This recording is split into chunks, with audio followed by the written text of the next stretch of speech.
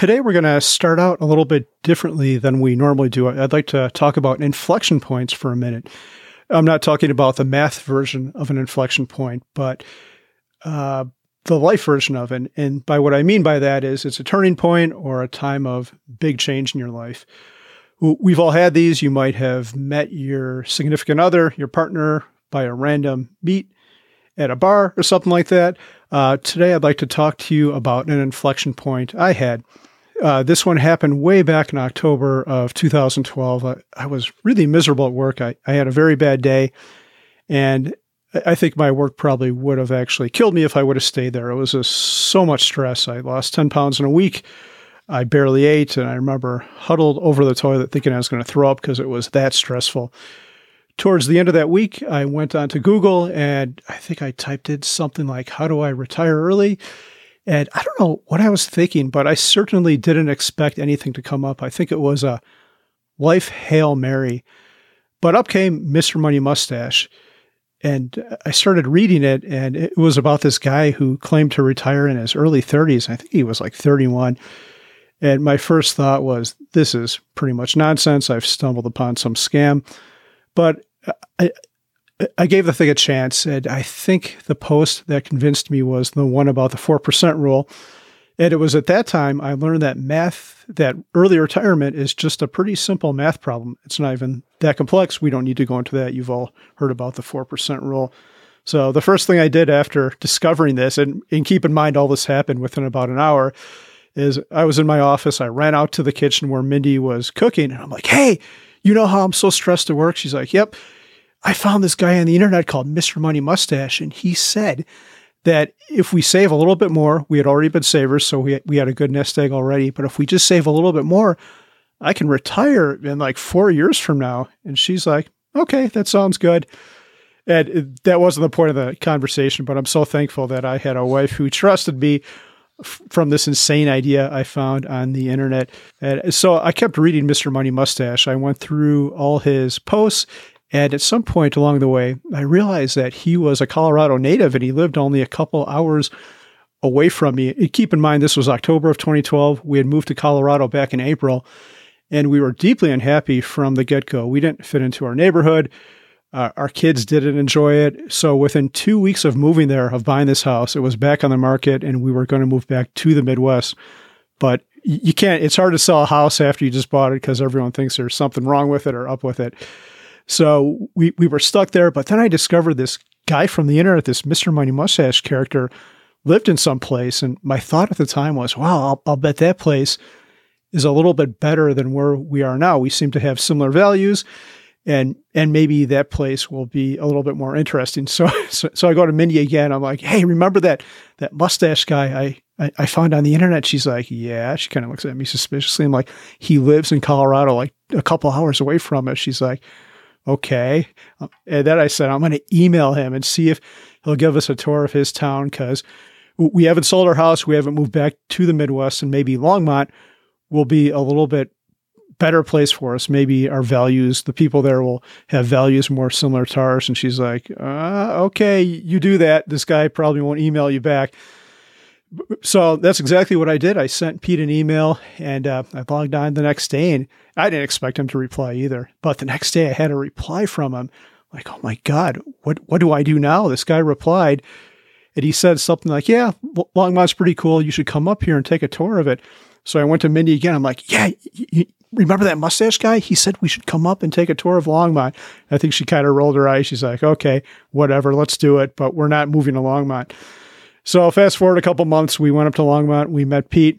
And I think I was kind of freaking out on the way there, because I'm like, oh, what happens if this guy from the internet is mean, or what happens if he's a fraud? What if he stood this whole site up just to make money from it or something like that? I think I was actually shaking. I was so nervous. I was a lot more introverted back then than I am now. But then I met him, and I think we spent the better part of the day with him, maybe 4 or 5 hours. We took a walk around town. We talked to some random people, his neighbors, and then he invited us into his house. And after that, Mindy and I looked at each other and said, yeah, you know what? We're not completely sold on this yet, but I think we should do a test drive here. We'll rent a place for 6 months. We'll see if we like it. And if we do, we don't have to make the move back to the Midwest. We can live out our Colorado dreams. So that's exactly what we did. And geez, that was back in 2013. So that was 10 years ago. And here we are right now, still here, happier than ever in Longmont. So this chance Google search led me to completely change my life by way of fire, and completely changed my life by, we live in a completely different area, and life turned out far different than it would be just because of that one little inflection point. I'm so thankful for it. And I'm sure life would have been okay if I never would have done that search and would have moved back to the Midwest. We would have found happiness there, but I don't think it would have been quite as good as it is now in our life now. We have such a great community. I'm so thankful for it. Thank you, Mr. Money Mustache. This is the Mile High 5 podcast with Carl Jensen and Doug Cunnington. We have authentic conversations about the journey to FI, health, happiness, and some very odd tangents. We interview FI experts, side hustlers, people on their way to FI, and those who have reached the other side. Join us every week, and if you want the show notes and links and all that other stuff, head over to milehighfi.com. So I feel like this interview was a long time coming to interview Mr. Money Mustache. Yeah, Doug, we've been at it for 2 years. What are your thoughts? Do you think we should have tried to interview him sooner or later? Or gosh. Yeah, it was a little tough. We tried to respect everyone's time.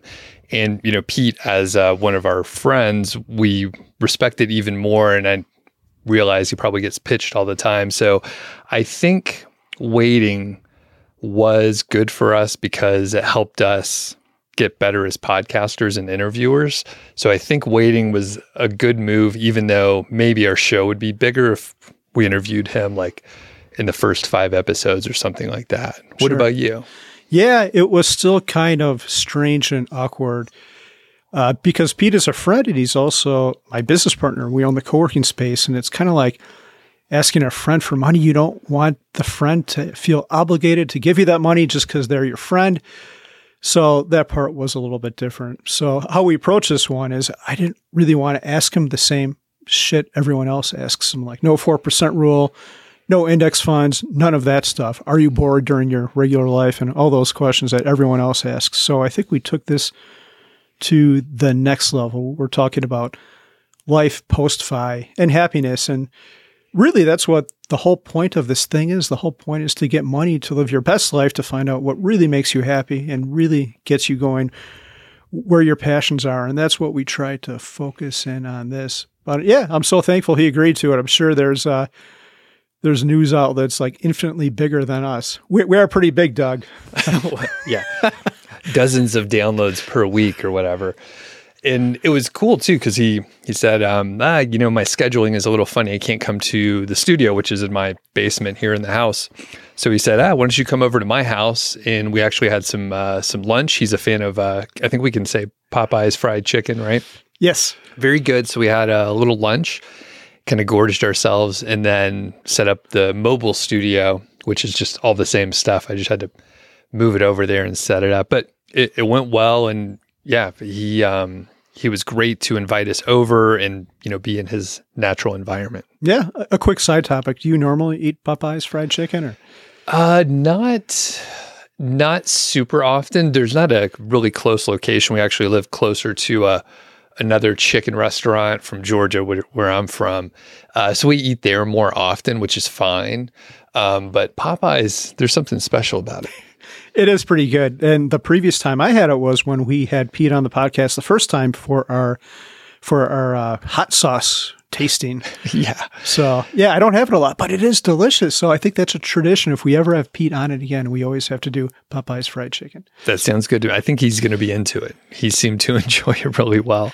So yeah, and actually, we're not going to belabor this too much more, but a couple quick notes. So we do a sound check, and I thought it'd be good to do a mock interview with Pete, since he's probably not going to work at another place or ever have to interview again. So that's at the very end of this interview. So if you want to hear Pete answer real mock interview questions, he's a good interviewee, I would say, overall, and I would hire him. We actually made a job offer to him. So definitely check that out. And if it's your first time listening, thanks a lot for checking out Mile High Fi. We have done a lot of other interviews, so I definitely recommend you check out some of the others, some very well-known folks like Brandon, the Mad Scientist, J.L. Collins. We have J.D. Roth. We've also talked to Paula Pant from Afford Anything, Rachel Richards. And can you think of any other folks that we've... Yeah, I think those are probably the biggest ones. But yeah, lots of great interviews. Eric Peterson was one of my favorites. Some of our local interviews are probably the best ones, actually, because we know these people and we spend time with them so we can ask really good, pointed questions. Jake was another good one. JT, who you're having lunch with today, not at Popeyes. Right. Yeah. So a bunch of good ones. And I'll link up to the well-known and some of our most popular episodes in the show notes and description, so you can check it out if you want to. And I think without further ado, let's hear from Pete Adney. Cool. Hello, world. Welcome to the Mile High Fi podcast. I'm Carl Jensen with my co-host. I'm Doug Cunnington. And we have a special guest today. Tell us who you are and what you do. I'm Mr. Money Mustache, and I mostly just go on other people's podcasts these days. And you have a little blog too, right? Yeah, I still have a blog that is on the internet. And in fact, I've recently added something to it, so I consider it to be an active blog again. Fantastic. Well, I kind of view this as a great opportunity. So thanks for taking time out today. But I know a lot of people listen to your interview on the Tim Ferriss podcast, and I'm maybe some big shoes to fill, but I kind of envision this as like 2.0, because you don't do many interviews out there these days. And I remember on this podcast, February 2017, you mentioned that you had an idea. If you had to spend some money, you would buy a building on Main Street in Longmont. Yeah. Currently, you actually own a building on Main Street. It's a co-working space. I'm a member of it. And it's been the source of like my community and friends. In fact, like we're coming up on Christmas, I'm going to be spending time with most of the people that I know from the co-working space. So Can you tell us about the story of getting 712 Main Street? Yeah, that's funny. So first of all, I mean, I'm sure the Mile High Fi listeners know that my co-owner is sitting here, one of my co-owners sitting with, so it's not me owning the building.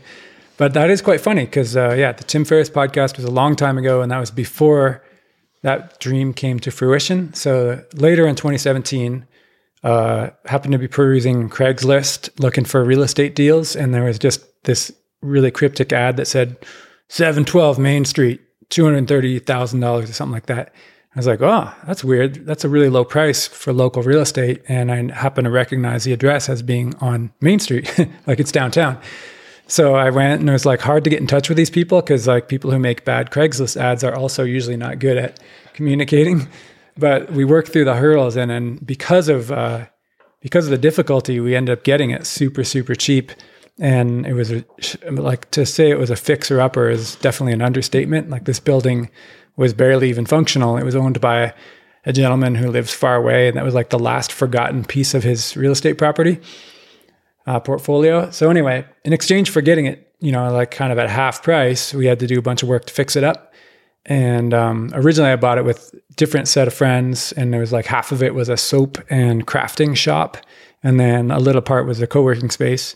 And then eventually the soapers and crafters moved off to their own spaces, and that gave me the opportunity to buy the rest of it. So I invited Carl and Mindy and our other friend Bill to come like co-invest and basically buy out these other partners. And that's how we ended up owning the whole property, which is like this big piece of land with, like a building on it that is patched together of different generations. A lot of detail in the story. I realize so anyway, fast forward, we fixed it up, brought a lot of people in, like, just through word of mouth, basically. And then we have a membership varying between like 50 to 70 people, goes up and down depending on how much work we put into it. And but the most valuable part, that's really nice. And those people are it's wonderful that they have a place to work and to sustain it. But where the headquarters really shines is we have these big events as well, like pop-up business school, or we'll have authors like Jim Collins, friends and authors will come and give a talk. And then we open it up to the community, like not just members. And the most powerful feature that we have at our disposal is not created by me. It's actually by our friend Michael, who set up a meetup group, on meetup.com. And it's called Northern Colorado Mustachians. And it has something like 1,400 people now. And that's all people who are in our area, Denver and Boulder and Fort Collins. So we can just type up like a description, like campfire and booze at the headquarters this Friday. And however many tickets you make available, we make them free tickets. They always sell out. So you can get like 50 or 60 or even 100 people, depending on the event. And then you have this huge crowd of brand new, like old and new friends alike. And it allows people to mingle and mix. And, it's a great way to meet people. It's a great way, it's also like even a bit of a dating scene, because a lot of people are like looking for partners in the fire community, and they're tired of like the consumer mentality that they'll find on the normal dating sites. So like I've seen lots of things like that happening at our events too. So to me, it's really a dream come true, because it's a social space, and the building is really just a venue that allows us to have these nice social spaces, because none of us has a house big enough to do that all the time. It's amazing. Yeah. Really enjoy the co-working space. I don't even work there, but it's all the community stuff and hanging out, happy hours and all that stuff. Right. I mean, we're thinking of rebranding it, like Carl Mendy and I already talked about this, and calling it a social club instead of a co-working space, because co-working space, people are like, well, I don't need a place to work. And we're thinking like, that's good, because we wouldn't have room for 60 people to work there anyway. But because our dues are so low, it's just enough to sustain the building itself. So we like to think of it as more of an events and a social club. And I'm trying to get, the real thing it needs more is just people planning events that aren't just me and Carl. Because Carl and I are always like just home and hanging out with our families, or, working on our own houses, and we forget, So we need more people to plan events, because it really could be an amazing social venue the more people are thinking of it that way. And I did like a small SEO talk. And I remember in the interview you mentioned like, oh, it'll be cool to have like some educational stuff, which, like you said, it's tough to organize it. I was a little nervous if anyone was going to show up at all. I remember that event. I thought there were going to be 5 or 6. It was about 20, a little overwhelmed, but it was a good event. And I need to do another, but it's one of those things. Cool. So, well, Carl, you're part of the ownership there at HQ. How'd you get roped in? And you can rewind and tell us a tale here if you want. Yeah, I think I saw it all went back to, I was perusing Twitter, and I saw a tweet from Pete, and I can't remember exactly what it said. Maybe just something, I'm looking to expand the co-working space. And I sent you a note. I didn't think you'd be interested, actually, but I thought, what the hell? I'll send Pete a note and see if he's interested in having a partner with this. So I did that. He's like, oh, sure. Let's talk about that. And then I'm like, oh, shit. It's like the dog that catches the car. Like, what happens now? I didn't think he'd say yes to it, but now here we go. And let's do it. And we did it. And it's been, God, I don't know, how many years ago was that now? I think we started our co-ownership in January 2019. Okay. So it's just coming up on 4 years. I'm a recovering pessimist and probably not an optimistic person by nature, although I've changed that about myself. I'm much better, but I was slightly worried, like, what if there's conflicts and stuff like that? But it's been great. Like, man, it's been such a positive experience. Some of my, I used to think I was kind of a loser, and I probably still am. Let's not beat around the bush, but like all my friends are like people I know, like through the co-working space, or I've met them, or the people I hang around with most in life. And I think I've come to believe that's how friendship works, or that's the lie I tell myself. Geography is a big component, but got something like the HQ, for the most part, people join that because they found it through the Mr. Money Mustache blog. So you've passed through a filter, and you're probably going to have, your values are probably going to be pretty similar. So it's a lot easier as someone like me who is kind of terrified of people to just sit down and have a conversation with a total stranger. You met this person a minute ago, but you're going to have stuff in common. And I totally went off track. You asked me how I got involved. But it's been so good on many levels. I'm sure it'll be good. It's been good financially. We own property on Main Street. It brings in recurring revenue, and it brings in lots of great people. And I think we make the community a little bit better. There's people, I call this the Mr. Money Mustache tractor beam. There's people, including myself, who are in Longmont right now because of Pete, and I've met plenty of other ones like that. It's pretty interesting. I'm sure you've screwed up real estate prices here at least a little bit, or I shouldn't say screwed up, that's the wrong word, elevated them a little bit. Yeah, it's a Ponzi scheme benefiting us because we already had our houses and then everybody else moved here. But it's fantastic here in Longmont, by the way. Yeah, I'm never a over booster of Longmont. Like I moved here because it was cheap at the time and then it's not cheap anymore. So, the community here is great. And it does have like a lot of the Colorado benefits, but if you're going to have to pay $600,000 to live here, like it seems to be the case now, then I would encourage people to move on to other frugal destinations like, Southeast or Cincinnati, like, because there's a lot of great towns to live in. And I kind of, one of my goals is for people to spread out from the expensive places and revitalize these small towns like cotton mill towns and, places that were booming in the early 1900s. And then they're forgotten now just because they don't have like a Google office there anymore, but they're still fundamentally beautiful places to live. And now that you can work from anywhere remotely in so many jobs, there should be more moving around happening. And we have a lot of topics to cover today. We're going to get into happiness and fire in general, a couple other things, but largely about happiness. Before we move on, I think we can cover a couple more questions we have about the co-working space. And I wonder if there's anything that's been harder than expected with the co-working space, whether it's specifically working with Carl, no offense, or just like growing membership or the shape of the building or whatever. Yeah, definitely. That's a great question because, so first of all, the co-owner situation has been better, as Carl mentioned, better than we could have hoped. It's just 4 years, completely conflict-free. We just kind of joke together. We chit-chat on Discord. And we're like, oh, should we get a new, microwave for the headquarters, or should we put in a heat pump this year? And everyone's like, yeah, sounds great. And everybody always says yes to each other's ideas. So that part is excellent, no problem. The only place we fail, to be transparent, is I think Carl and I are both, and Mindy too, we're each doing our own thing. And sometimes that's not the headquarters. So like it suffers from a lack of attention from us. And so there's not as many events as there could have been. And there really should be a happy hour like every Friday. Come on. Like there's 60 people. If we were doing that kind of stuff and we had like a really vibrant community manager, then we'd probably have like 100 to 200 members and then the place would really be buzzing all the time. So in fact, if people are listening to this and you want kind of an honorary role as a community manager at our headquarters in exchange for some perks and free membership and, could even be a paying job, I guess, if we got enough members. Then get in touch through the Mile High podcast or to my blog, because we would love to have basically an extroverted person who loves meeting people, happens to live in this area already, and is just looking to make stuff happen. Because it's like a field full of gunpowder, and it's just waiting for somebody to spark it up. But with these middle-aged dudes with these busy lives running it, we don't have quite the motivation that other people would to make more stuff happen. Carl, anything more difficult than you expected?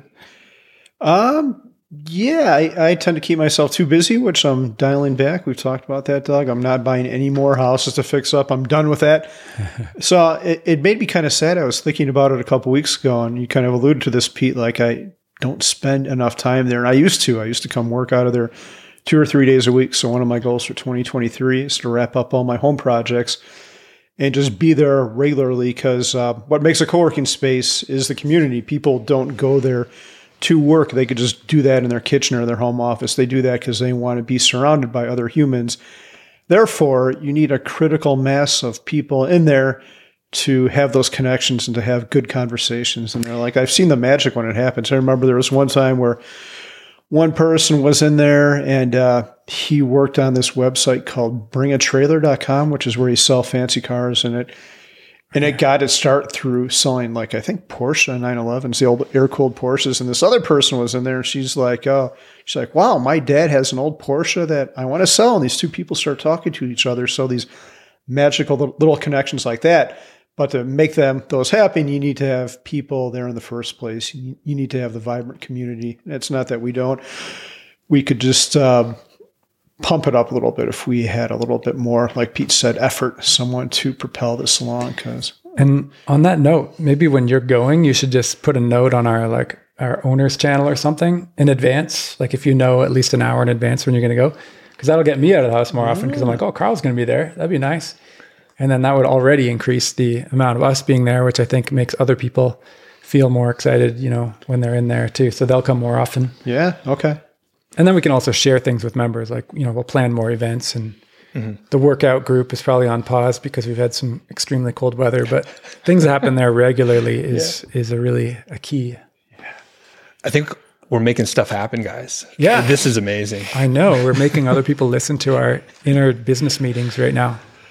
All right. A couple other questions with that. So any benefits that you didn't anticipate? So I think you probably knew there were going to be some good community aspects, maybe meet some friends, anything unexpected? Well, it's been good for without getting too detailed, it's been good for my personal life. Let's say as a man who went through a divorce, shortly after buying the headquarters for the first time, I feel like it's a good place to meet a new partner without not too many details beyond that. Sure. Cool. But yeah, you can't understate the value though of meeting people that you really connect with and really care about. Like that is an excellent thing to have in your life one way or the other, which it doesn't just mean you don't have to be the owner to have the benefits of that. Just having anybody who's a member of a social club like that can have the same things if they just get out of the house and do it. It's a good filter. Yeah. Like you were saying, I mean, with the meetup group, it's all people that are into the same stuff that we are, usually a lot of overlapping interests and stuff. So yeah. Yeah, we go hiking. I mean, I don't get the dating benefits because I'm married, but I've got solar panels on my house. I know how to install a heat pump because of the HQ and the other members there who have helped me do stuff. So I'm so thankful for it. Well, are you ready to shift to happiness here? Yeah, let's do it. I wrote out this outline. I didn't tell you we were going to pitch you, but I was thinking about it, Pete. I'm like, you know what? I don't want to talk about index funds with a 4% roll. That shit has been gone over enough. And I've thought a lot about your blog in the past, and I think it's about a lot of different things. I think the hook that gets people in there is money, but I think it's like down deep, it's really about happiness, because a lot of this stuff, like if you get money right and you get all this other stuff right, you're just overall going to be a happier person. And it turns out it's all related to there's a lot of common themes in there, like efficiency and having a small footprint and not being a big consumer. But I think at the end, it all comes down to happiness. Would you agree, or am I full of shit? Yeah, you're definitely right. And it's part of that has been my own journey. Like over the 12 years of writing this blog, like at first I was a 36-year-old, right? When I was writing it. So I'm like, I'm excited to be early retired and I'm going to share some of these lessons about money. And then as I went through that, I realized like, well, why do we care about having money and like what else? And I was increasingly like spending more and more years as an early retiree and realizing like, what are the challenges in life and what is it that makes life joyful and why am I happy to be retired and what problems still come up despite being financially all set. So that's why my writing has changed and moved on to talk more about these things. And yeah, it really helps to understand happiness from like what it really means and what causes it in humans and what causes unhappiness and stress. So it's super cool. So I go through like all these books and other podcasts and things like that teach you those things, and I can bring home the lessons and try to share it with my readers and then get them interested in the same stuff. So it's really just like one man's journey through life and like successes and failures, and then trying to package them up as life lessons, which is why it's not really, about any one particular thing. And then what it really comes back to is for me, being like a science-oriented person, I think of everything in terms of science. So understanding myself as a creature, like a human being, and how other human beings, we have these similarities. The more you understand humanity itself and like how we evolved and why we exist, with our preferences and like why do we love some things and hate other things. If you understand that better, then you can make your life meet the natural conditions of being a human better. And cognitive biases are one of these things too. It helps you avoid falling into the traps that everybody falls into. So a really fun project is learning about humanity, applying it, design your own life to press the right buttons, and then you end up with, I think, with like a happier and happier life, the better you get at this interesting skill.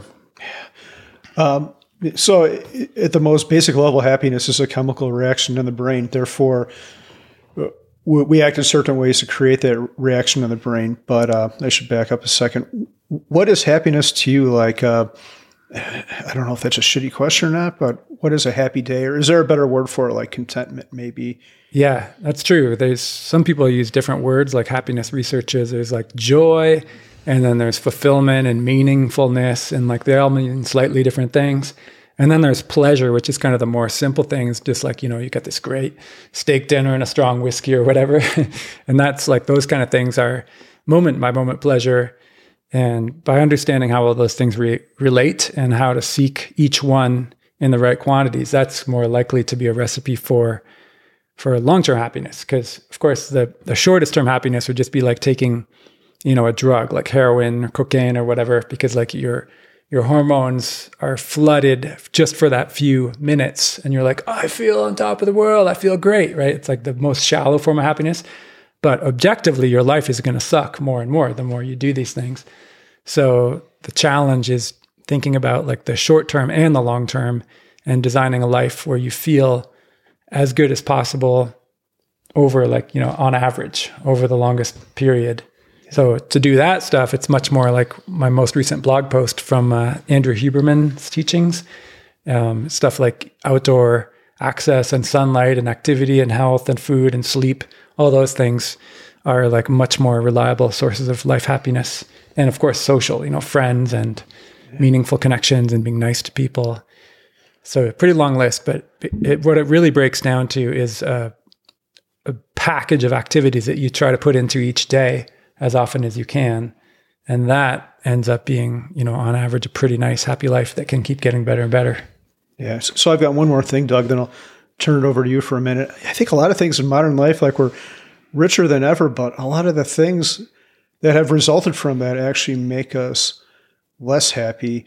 And I'm thinking about this worker I had at my second job. He was from China, and he's like, I grew up in this tiny house in China. We were super poor. It had dirt floors. We lived with my parents, my grandparents. So we had 3 generations of people in this tiny house with no plumbing. And he's like, but you know what, Carl? I'm like, no, what? It's like, I was much happier there than I was here. And here his wife was like a PhD working for a pharmaceutical company. They had this big fancy house and fancy cars. But he said he was more happy there than he was in modern society again. And I thought that was, at first I was like, what are you talking about? You're full of it. But now, especially in light of our conversation a moment ago about the co-working space and the community, I think we've lost a lot of what makes us really happy, unfortunately. What do you think? But it's once you study these things, you realize what people are doing wrong. So your coworker there was just definitely doing it wrong. You've probably worked too much. You probably didn't have enough friends in his life.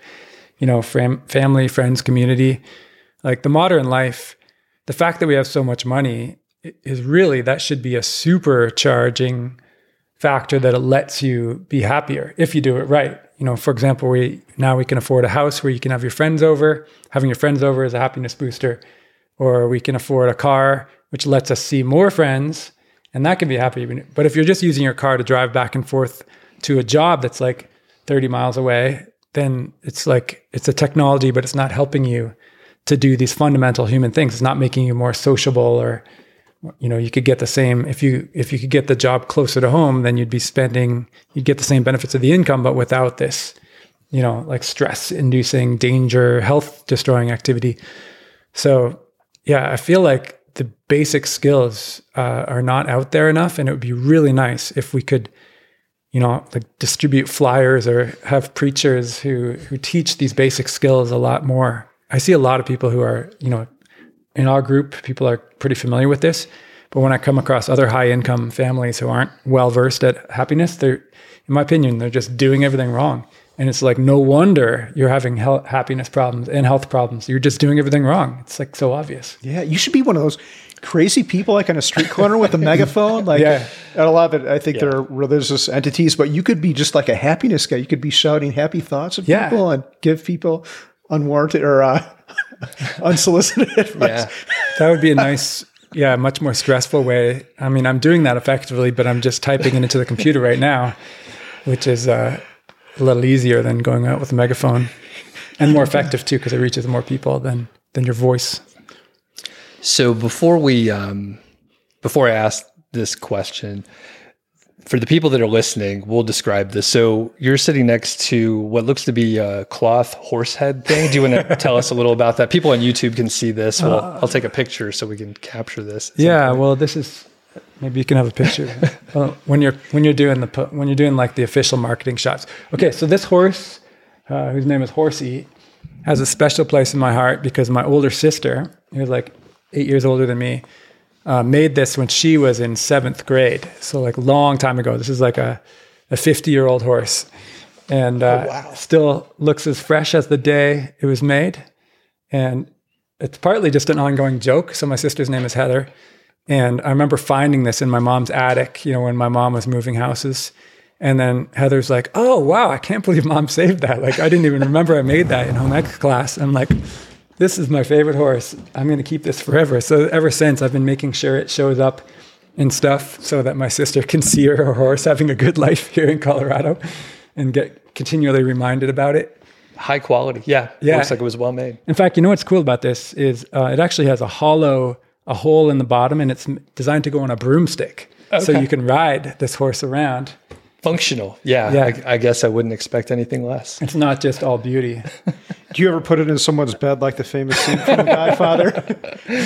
No, but now that you mentioned that, it's going to go in my son's bed, so he'll see it tonight when he goes to bed. Okay, so back on track. You mentioned that your blog shifted from more personal finance ideas to more happiness and maybe parables and such. Parables, yeah. You also said it's kind of like your journey through life. Can you, I don't know how to ask this exactly, but like, how have you changed from the beginning of the blog to now that you've studied happiness for years? I think, well, first of all, I've been really grateful that this happened to me, because when you're writing a blog, it's like an online diary in a way. And then so people are paying attention to your life, and I want to have things to tell them. So it actually makes me go and seek things out and live a better life so that I'll have something to talk about. So in a way, it's sort of like if you're the host of a fitness show, you have to remain fit in order to be a valid host of that show. So they get a benefit. So I'm like a happiness host. So in a way, it's made me get to live a better life because of that. And so I just read a lot of books and practice things and listen to things and watch documentaries. And what it has helped me do is just identify all these flaws that I already had in terms of like, oh, you get mad at certain things or frustrated that you don't need to get mad. Like it's actually just hurting yourself.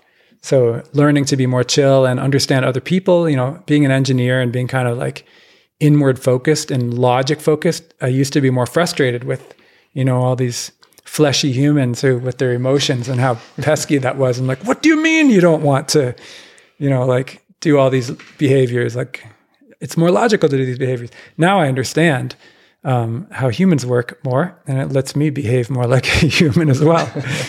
And I think that's nice. It's like everybody should have this luxury of getting to learn about themselves. And it helps me become more mellow, right? Like my biggest flaw was that I was too judgmental and, small-minded when I was younger, I think. So the less I get like that and the more open and more Dalai Lama like I can be over time, I think that's better for me and better for anybody who has to deal with me as well. Carl, do you have anything like that? What's your journey like? Because I know you've been studying some of the same ideas, right?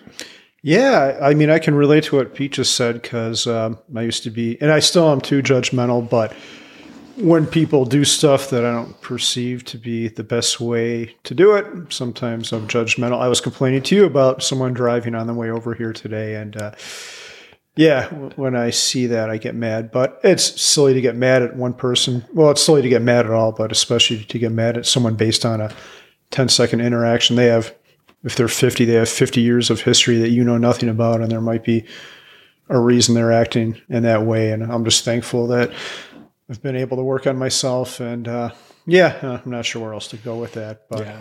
Well, sometimes people driving around in traffic, they are motherfuckers, and you don't want to. I mean, it sucks sometimes. We're all assholes when we're driving, though. Like everybody's impatient. It's one thing that's kind of interesting. I was thinking about this the other day. It's like the frog and water thing. You don't often realize how great your life is until you force yourself to think about it. So I was thinking about the driving thing. Like I used to drive every day, like significant to my stupid job. And now I don't have to do that.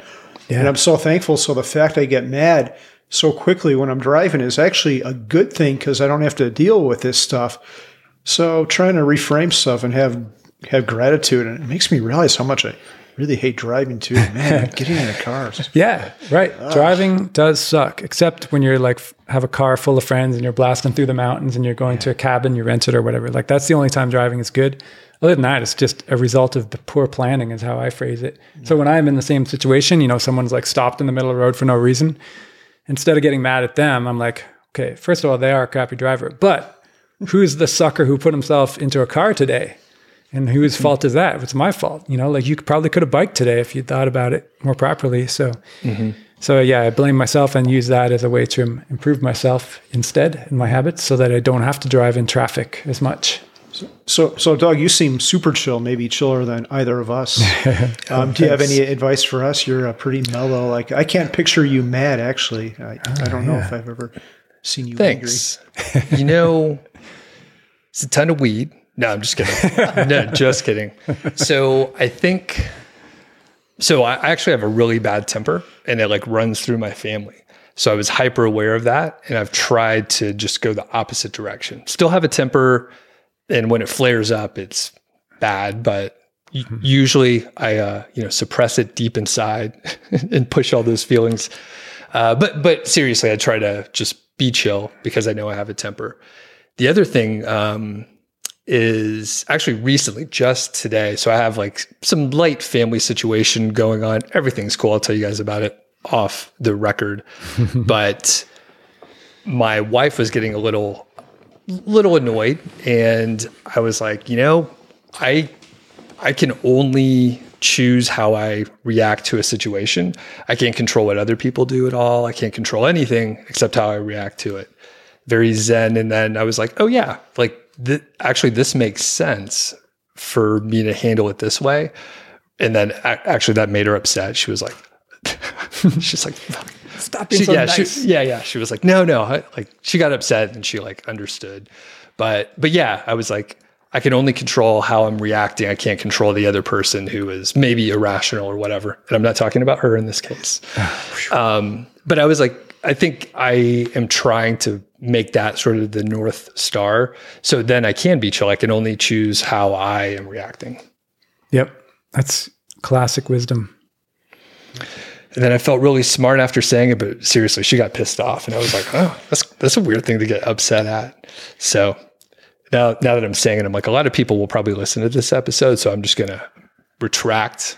But yeah, I have a bad temper, but usually I just try to stay calm. Yeah. Okay. Yeah. The older you get, it usually gets easier to do these things as long as you're self-aware and you're working on it. So, and then it gets super funny because if you see someone who is the same age as me, like 48 now, and they still have the temper, I'm like, oh, this guy what's wrong with him? He's had so many years to practice and he's still getting mad all the time. It doesn't happen very often though, because we kind of have a bubble of friends where everybody is working on becoming mellow and working on, learning to share the blame with themselves. And so, yeah, it's remarkably nice people you end up with if everybody is working on it. Mm-hmm. I kind of like Jocko's viewpoint. And now that I say that, I can't remember his exact words, but like, do you have any idea what I'm talking about? Like, give us some hints. Accountability or whatever he says. Extreme ownership. Yeah, I'm going to own it no matter what it is. I'm going to have he always says good, like no matter what the situation is. Yeah. He's like, good, we'll handle it. But the ownership part of it too, like, okay, I'm not going to point fingers at anyone. Let's just get it done. Yep. Yeah.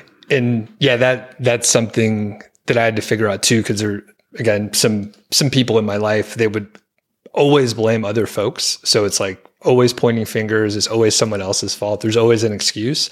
But like if you remove the excuse and you're like, it was some decision I made. It's not always your fault, but like usually it's some decision that you make that puts you in the position, like the people that are making us late in traffic or whatever, like you maybe didn't have to get in the car that day or whatever. So yeah, I like that. Extreme ownership is it is a really good philosophy. And I like to apply that to health too, because, like in the US, there's so many different health problems. And then there's a lot of people will be quick to point out, well, you can't always control it because you could have a genetic, predisposition to something. So like, of course, it's not absolute. But at the same time, if you put all that aside and just say like, I'm responsible for my own health, nobody else is. So I'm going to make decisions as if there is no other factor. Even if I have a genetic this or that, that's not the part that I'm working on. I'm working on the part that I can control. And so if I ever have anything, any health problems, I try to own it. I'm like, well, guess what? You were drinking a couple of weeks ago, or you haven't been perfect in your health, and you can always do better. So you don't have to be perfect and you don't have to beat yourself up. But by just acknowledging that you can always do better, that encourages you to live as if you're in control of your own health. And like over the long run, I'm convinced that'll just result in a lot less problems. You're going to minimize the amount of stuff that's unavoidable. And yeah, as you get older, that becomes more of a factor because stuff can really start to pile up. And, if you're an old person who is no longer able to get out of your own house, that's like you're paying a big price for your not owning your health earlier in some cases. We have a list of what looks to be, 8 or 10 factors that lead to happiness here. So we're going to knock some of these out, maybe in a not super rapid fashion, but Carl, do you want to kick us off and maybe get us into some of these? Yeah. So the first one was, I was thinking about the heat pump that we installed. What was that? A couple of summers ago? Yeah. And it was super hot. You remember when we did that? And the thing was pretty heavy too. I'm pretty weak, but I think one of the parts was like 200 pounds. And we were doing this and I was covered. I had the nasty shirt on and I'm like, wow, we're both well off financially. And yeah, we're doing this pretty strenuous work that like most people wouldn't sign on for, but it was gratifying too. Where does work fit into happiness? Work is, for me, one of the very biggest things. Like I'm only happy when I do a certain amount of work each day. It doesn't have to be a ton, but for me, it has a combination of like creativity and physical, because I do physical work, and it's often social too. I'm often working with close friends. So it all goes together. It doesn't really have a money component for me because most of my work, my carpentry work, is unpaid, but all the other stuff is really there. And, just the satisfaction of solving problems to me, it's a really amazing recipe for happiness. And it's not for everybody, like not everybody's driven to be a carpenter the whole life, but for me, that happens to be my soul craft. So it's sometimes I overindulge in it because it's so reliable that I have happy days that I'll just do like ridiculous amounts of carpentry. And then I have to remind myself, well, there's other things you should do in your life than just build. Because it's maybe too easy. It's like a drug for me. But man, it's nice to know it works. Yeah. I found with myself, if we go like on a vacation, like we were in Germany, if I don't have any work, and sometimes like writing can be work for me. If I'm not doing that, I kind of go into a little mini depression. I don't like not doing work. Right. And that's crazy, actually. A good problem to have, I think. Like people who are truly not motivated to do stuff, I think their lives are sometimes missing this extra factor, and they're jealous of people who are driven to work. So I'm glad that we have the work. And for me, the ultimate vacation is one where you get to do work. That's why I have this idea of carpentourism, where you visit a friend who needs something built and who also wants to learn to build, and then do a project together and stay with them for like several weeks. And then that's really the ultimate vacation for me. Mm-hmm. Before we hit the next one, you were just showing us your latest project. Do you want to just tell us about it a little bit? Yeah, this is a good example. So we're in my house right now, and right underneath where I'm sitting is an area that used to be just a furnace room for this house, a lot of wasted space. And I have a lot of guests. The rest of the basement's already finished. So I decided to make a kitchenette area out of this furnace room, which involved all kinds of fun, like optimizing the space and like plumbing and electrical work. And now it's getting almost done. And it's kind of unnecessary because it's going to turn that area into a separate apartment, which I don't really need to rent out. But for me, it just felt very satisfying because I was taking something that was wrong, which was my wasteful furnace and laundry room, and turning it into something that's right, which is like more living space down there. And the main beneficiary is just going to be like the series of guests that are always coming here to stay for a week. But, I might rent it out someday too. And for me, it's just, I don't know, I've been obsessed with this project the last couple of weeks, like working on it from, wake up until bedtime. And, just got to go with the flow sometimes. If you feel like doing the work, then do it. Yeah, it's so neat. And I think I appreciated something you said down there. You're solving lots of little puzzles. You're trying to figure out how to make the space most efficient as possible, how to fit certain things in certain places. And the construction itself is rewarding too. But figuring out all those little design aspects is pretty cool. I think it's so neat and rewarding. Yeah, and it does play into the social and the other happiness stuff too, because it lets me have friends here more often. And it's also possible my son is going to use that apartment as his young adult, hangout place, which I'm kind of encouraging him to do when he turns 18, so he can have somewhere, have to get his own groceries and cook his own food and things like that. So it's not just for carpentry. This also plays into some bigger life goals of mine as well, which, thinking about that as I build makes it more fun.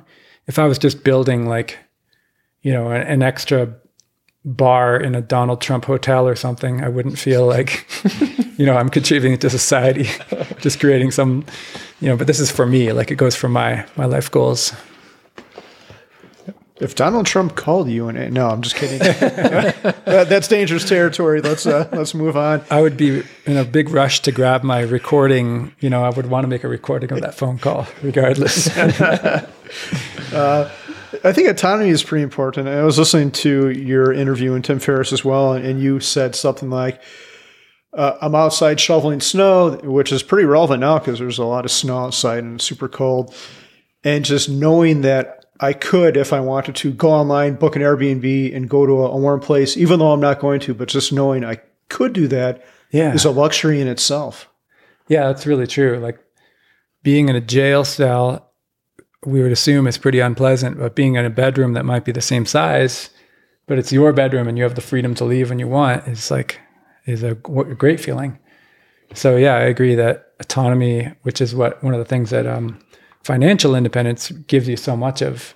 I think that's why for a lot of us, it's almost like a mental crutch for feeling more free and happy, because a lot of times we don't even use our extra money, but we just like to know that we have so many options. Yeah, I think that's why we enjoy the work too. Like if we had to do that heat pump for a boss and we had to be there at a certain time, it wouldn't be nearly as fun as it was. Yeah, because we're choosing to do it. Yeah, and because we own it now and we get to see it as an ongoing science experiment, and we're like, I learned a lot of stuff like that from that project, and now I know how to install heat pumps, and I know what size of one, the details if you're going to make it work in your own house, things like that. Yeah, it's a delicate balance. I've put too much on myself at some points in my life, including right now, and then it goes back to feeling like a job, which isn't good. You don't want to cross that boundary because then what's the point of anything? You're not happy. Yeah, as long as there's an end sight. Like I've overcommitted myself sometimes, even when retired. And, the worst one was when I had a house building company that was like super stressful. And I was stuck in it for multiple years, despite wanting to end it. But then when I did finally get to that point, it's like, wow, did I ever feel happy? And it was a huge learning, a huge lesson I learned. And now I've been able to not commit to things. I commit to things that I can handle and enjoy, but I don't commit to things that are going to be too much to have a balanced life. Was it hard to get to that point? Because I'm sure there's a lot of fun opportunities. So is it hard to say no sometimes?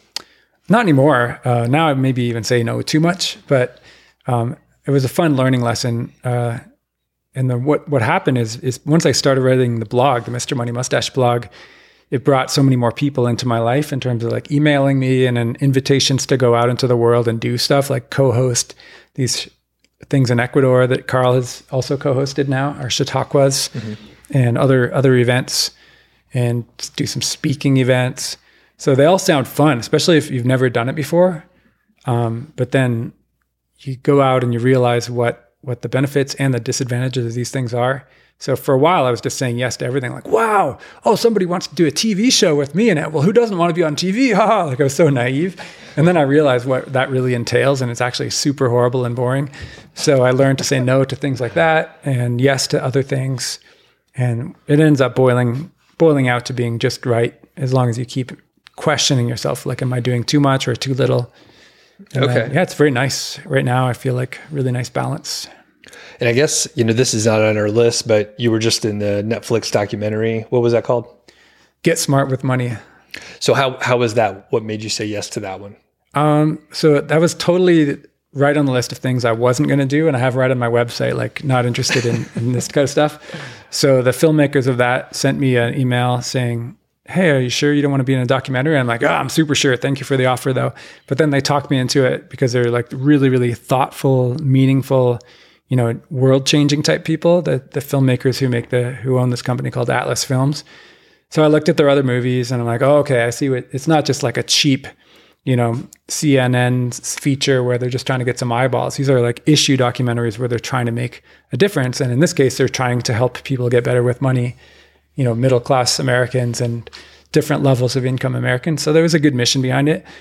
So I said yes. And also they promised it wasn't going to be a lot of work because it was split I'm just like one of the coaches in this movie that's coaching people throughout the year 2021.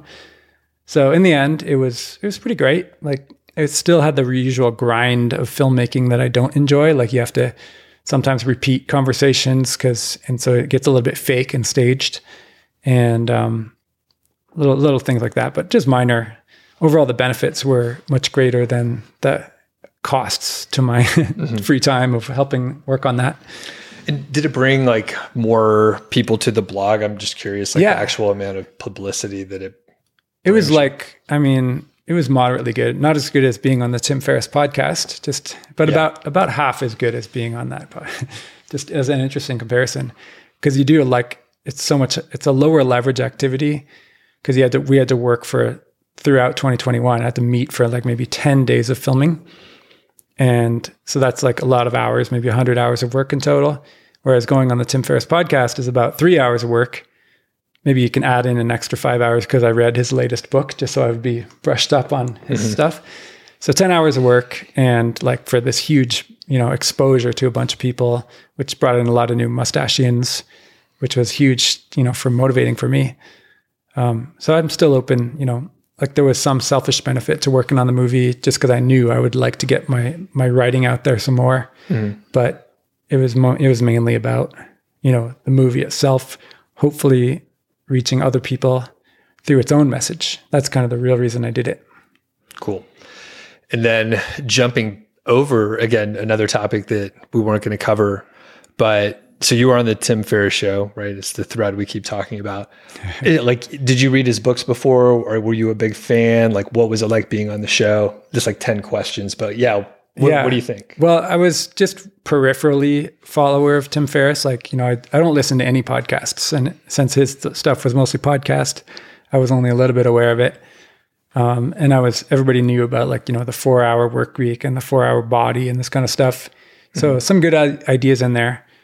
But I just hadn't gotten around to reading the books. So I did read the latest book that he had made. I forget what it was called, but probably 4-Hour Chef. Yeah, which was about a lot of stuff besides just that. Or maybe it's Tools of Titans had come out before I went on the interview. So I read that one as well. Anyway, it was cool. It was good to be caught up on it. And then as for the experience, it's just like going on any other podcast. Like you're just talking to a person and it usually ends up pretty nice. Like you get in a conversation, you don't even realize how much time is passing. And it was great. He asked great questions. He seemed to really get the stuff. And it also led to, but the most remarkable part to me was just how many people the ideas struck. I'm still hearing from people now, like including my own doctor, for example, that I am now a subscriber to his direct care practice. Like I was sitting there at the patient, interview where he's deciding if you can join the practice. And he's like, I just gotta be transparent here. I'm a big fan of you ever since the Tim Ferriss podcast. I'm like, what? Like, that's super weird for your doctor to say that. But yeah, my doctor is like, really in on health, new developments. So he listens to all the medical podcasts, including Tim Ferriss, because he interviews doctors. Okay. So that was a bunch of weird stuff like that has happened. Some that I can't even mention because it would be like revealing too much, but like just interesting connections out in the world that have come from that. So that was cool. That's amazing. If he asked you to be on the show again, would you go? Yeah, of course. I mean, it was fun the first time. I'm sure it would be fun the second time. And Yeah. We'll let Tim know then. Just kidding. We don't know. Okay, what's next, Carl, on here? Yeah, we've got a bunch. I put a big list, and I don't know if you want to go into any of these in detail, but I've got stuff like exercise on here, which I think is very important. Our social friends, which we've talked a little bit about already. Routine, one you added, and also from Tim Ferriss, was removing negatives. Maybe that one is worth talking about a little bit more. Yeah, right. That was a concept I had just kind of come up with, like from reading some summary of a study about it, psychological study. But when it comes to happiness, a lot of people think, especially if they're in a situation like us where their lives are pretty good already, we got it set up pretty well. So like, hey, maybe I should just do an upgrade. Like I'll get a nicer car or a nicer fridge or something. And usually that fails because your fridge wasn't a problem or your car wasn't a problem. And you're trying to upgrade something that's already good enough. And that's a very fleeting kind of happiness. So what the researchers found is that finding something that consistently nags on you and like grinds your life down and then removing that from your life somehow is a much more reliable way to improve the happiness. So if you have like a stressful commute is a good example, and you choose to get a different job or move somewhere where your commute is gone, then you've removed something bad from your life. And then it's like, that's a lasting kind of happiness because you're not poisoning each single day. Mm-hmm. Or, this is a nice way to flip exercise on its back too. Because like a lot of people do suffer from physical or health problems that are result of not being exercising enough.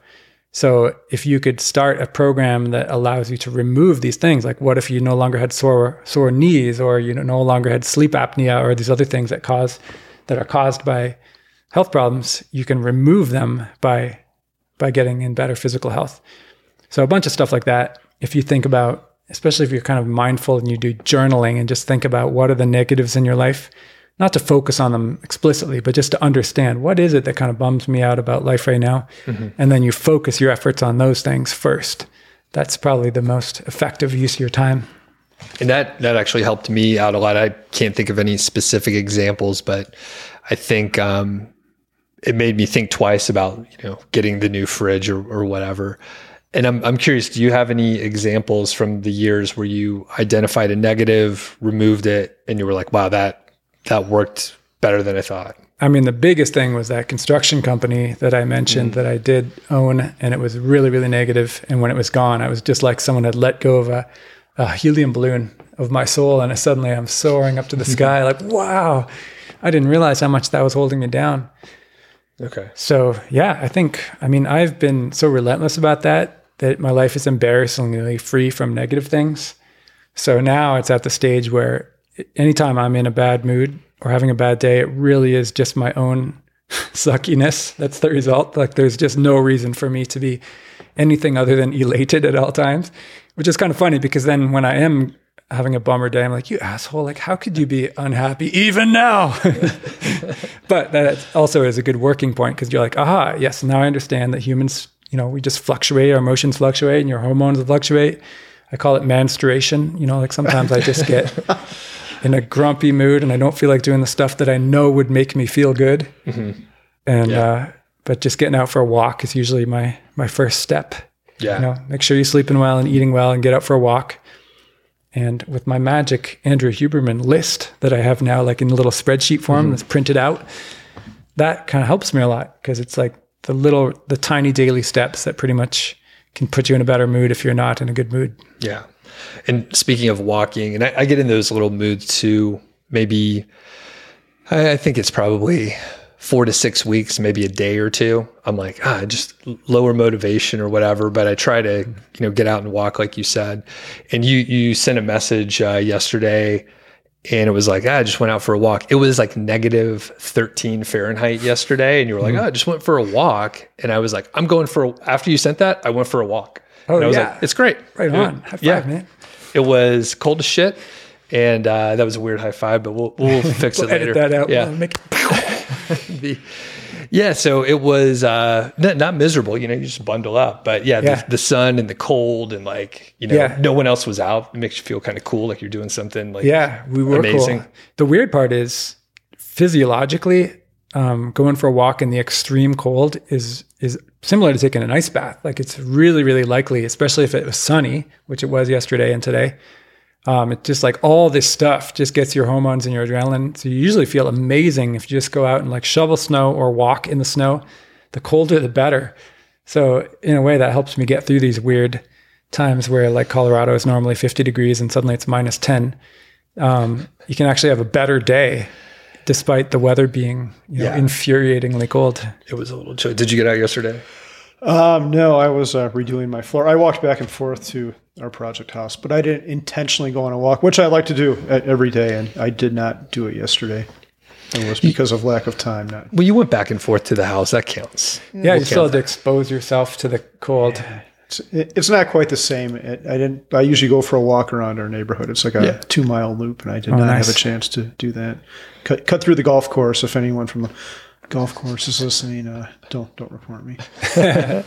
Yeah, but that is a tip for listeners, especially with winter just kind of getting started, is if you have any problems in your life, you could start by addressing them by adding a winter walking schedule, especially if you live somewhere that's cold and you're probably on protest, you're on strike for the season. I would tell people to like reverse that stance and really start doing serious walks outside, just put on the right clothes for it. And it can be amazing. It's seriously like taking a small serving of cocaine in terms of how much it elevates your mood and motivation just to get out in the cold. So we went over several things. There's other factors that lead to happiness. How does all that fit into FIRE? Well, FIRE, financial independence, and retiring early is just a shortcut that gives you more free time to do these other things. So you don't have to be retired, of course, to get better at happiness and health. It just happens to be like if you're a person like me who doesn't like having all of your time booked up by other people's agendas, which is what happens if you have a job, especially if you have a really busy job, then, getting the freedom to quit that job is a pretty big boost in terms of the free time. But you really, kind of almost have to put these two things as separate, or maybe even as three things. So like there's money.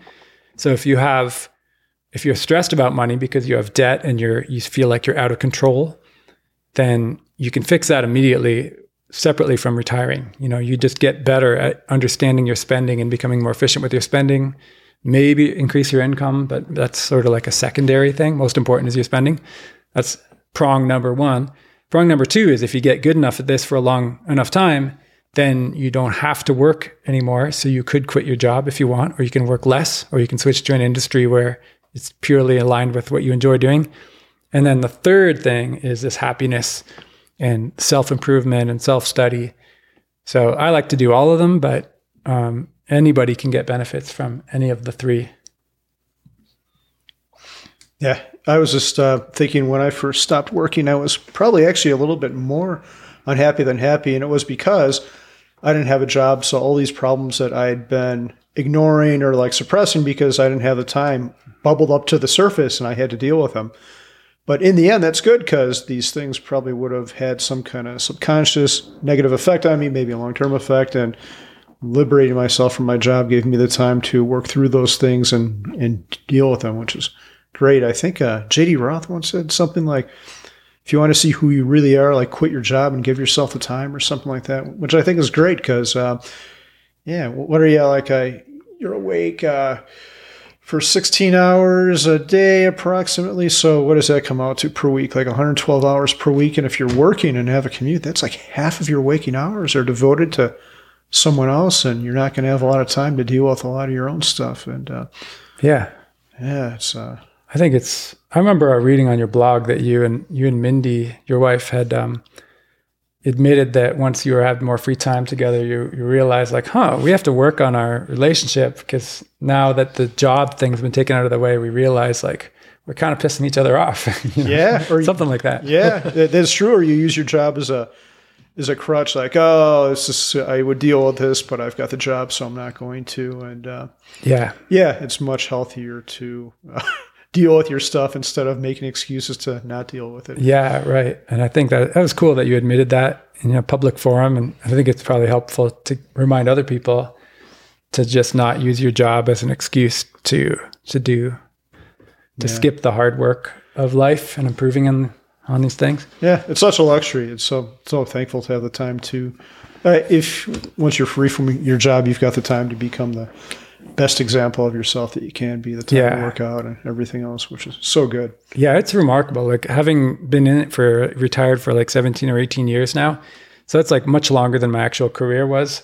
So it's become normal and I've almost forgotten how nice and luxurious it is. But I think it really slows down your aging and because you're not under stress, and stress is a big cause of aging. And if you happen to have the health as a hobby and you can apply more time to doing things right for yourself, it's almost like not immortality, but like a fountain of youth thing. And I like that. I didn't know that was one of the effects when I quit working at 30, but now I'm more and more thankful for that because, just having time to work on things.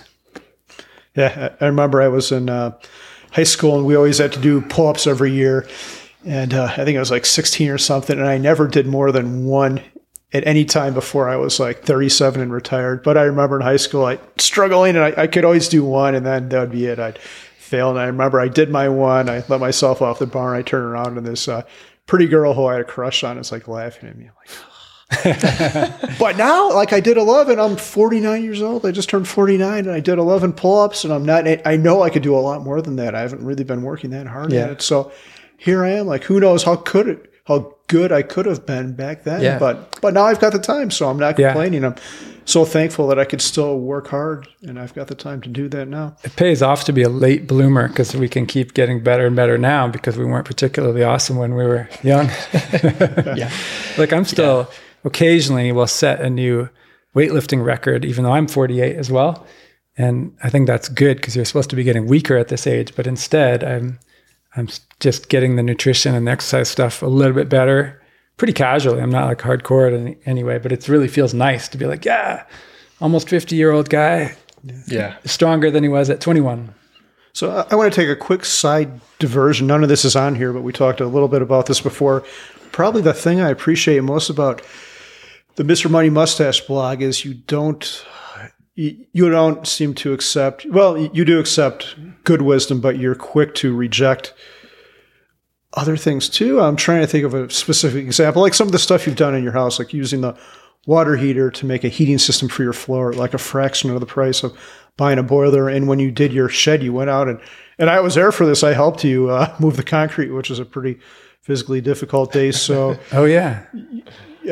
my favorite part of it is just not accept, maybe that's too strong of a word, but maybe questioning common wisdom. Like, why can't you set a new weightlifting record when you're 49 or 48 or whatever? Where does that mentality come from, and how does that benefit you?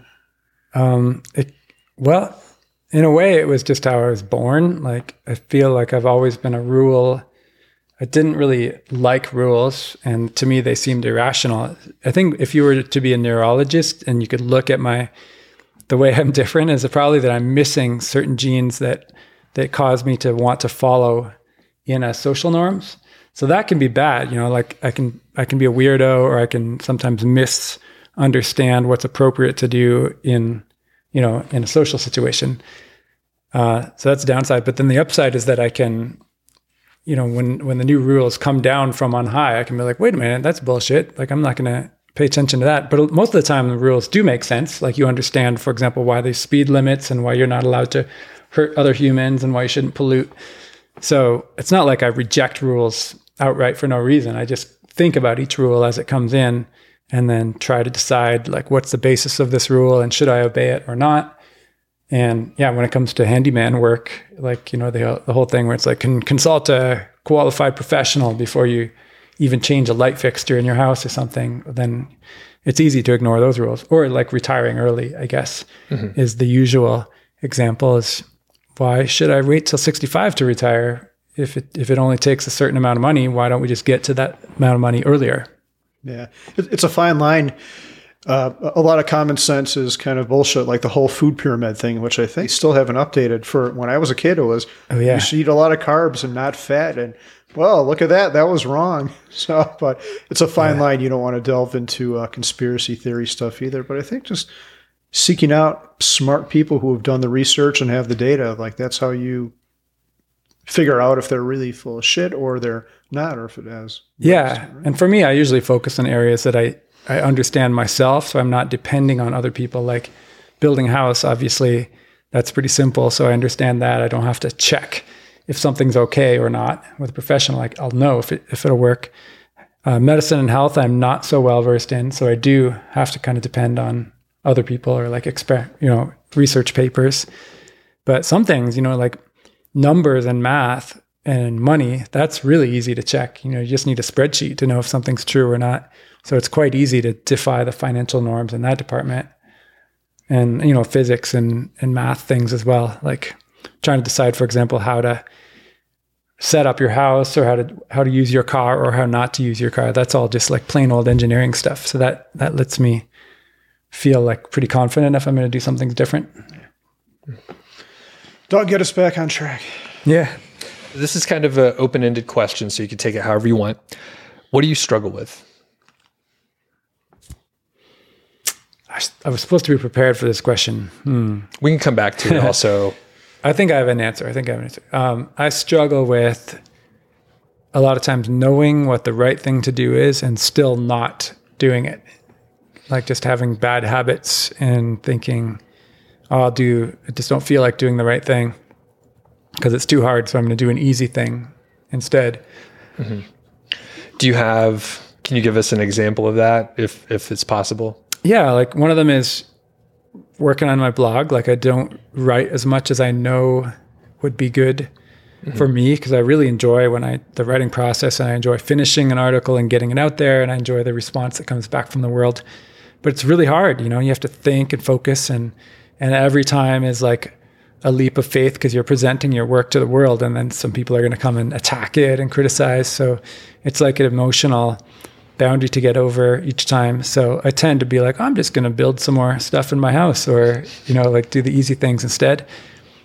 And similarly, like making appointments, making plans is hard for me. So making plans with friends usually leads to really good experiences, but it's also something I don't do all that much because it's easier not to sometimes. It's easier to just wake up and have a great breakfast and then decide what I'm going to do that day. And that's like still how I mostly want to lead my life. But if I do that 100% of the time, then I'm not going to have any friends to hang out with. So there's little things like that. Very, very simple struggles, but they still seem to haunt me sometimes. Yeah. How much would you publish on the blog if you didn't have that issue? I think the perfect amount for the stage right now would probably be about one post every 2 weeks, because I don't want to flood people. Like the goal with anything I do with my writing, like whether it's running the Twitter account for that blog or the Instagram account or the blog, is like every follower, if they want to, should be able to read all the stuff and not have it be a big deal. Like it shouldn't be dominating their life. Or I don't want people to open up their thing like, oh geez, another Mr. Money Mustache article. I haven't even read the last one. There's too much. Like, because it just feels like sort of like on Christmas morning, even if you like the presents, if you get too much, you're just not even going to be excited about them. So keeping it sparse is nice. So once every 2 weeks would be amazing for me. 26 articles per year. That would keep it really engaging, and it would still give me time to do everything else I like in life. And like, how much do you want to do that? Like, is it a goal for next year, or is it just like, theoretically in this thought experiment that we're having right now? Well, I've felt that was the right amount for a long time, but I just don't seem to produce that much. Okay. And it's because I obviously don't want it enough to do it. Yeah. So the answer is not enough. And then the other thing is, I also have a YouTube channel, which my son and I started a while ago, and we did some videos together. There's about 11 on there. And then we kind of stopped because we both got on our other projects. But that was really, really fun. And now he's a million times better at video creation and editing and animation than he was back then. Even then, I thought he was really good. So it'd be super joyful to do more stuff with him right now. And it's like father and son bonding. Like if we do stuff right now, we're going to laugh about it when he's 40 years old and celebrate it. So that's probably even more important than my writing, is I should do more co-creation with my son, I think, while the window is still open. And I was going to say this space is great to shoot in. I know you guys could do stuff all over the place, but yeah, it's a nice. We don't even have to leave the house. Yeah. Yeah. Right. And we have all the equipment too, because he does a lot of video stuff already. Mm-hmm. So it's just a matter of setting it up and doing some more videos. And we have tons of ideas too. So I don't know. I'd say like, and you're probably helping me make this resolution, but I'm going to put more of my effort into that for 2023. I will be judged here. We have it on video. We have proof here. So, and then the other, and we'll move on. I just have one more follow up. So you were like, the second part is you don't make plans as much. So where does that come from? It sounds like, the freedom of the day. You wake up and it's like, what is the world presenting me with? And then what do we do? And soon we're working together to play some music together. So we're going to have a bad jam session or something like that. So we'll have to plan, but I'm curious, what's the hang up there? If I do it too much, then I don't have a very happy life, because I wake up, I'm like, why did I make these plans today? I want to do this thing, but I have planned this other thing. So I need to keep enough open space to do these joyful days of personal creativity. Mm-hmm. So it's just a matter of finding the right amount. And I tend to do too little. So I mean, for me, having one planned thing per week would be fine. Like a hike with the guys, music night with the guys, this type of stuff is perfect for me. And then the rest of my life just naturally fills in, because there is lots of people and activities that are already here, right here at home. So I feel like very nice and connected already. But, and I should have as Carl and I resolved, we have to get a headquarters, get to the headquarters together. Ideally once a week would be nice. Yeah.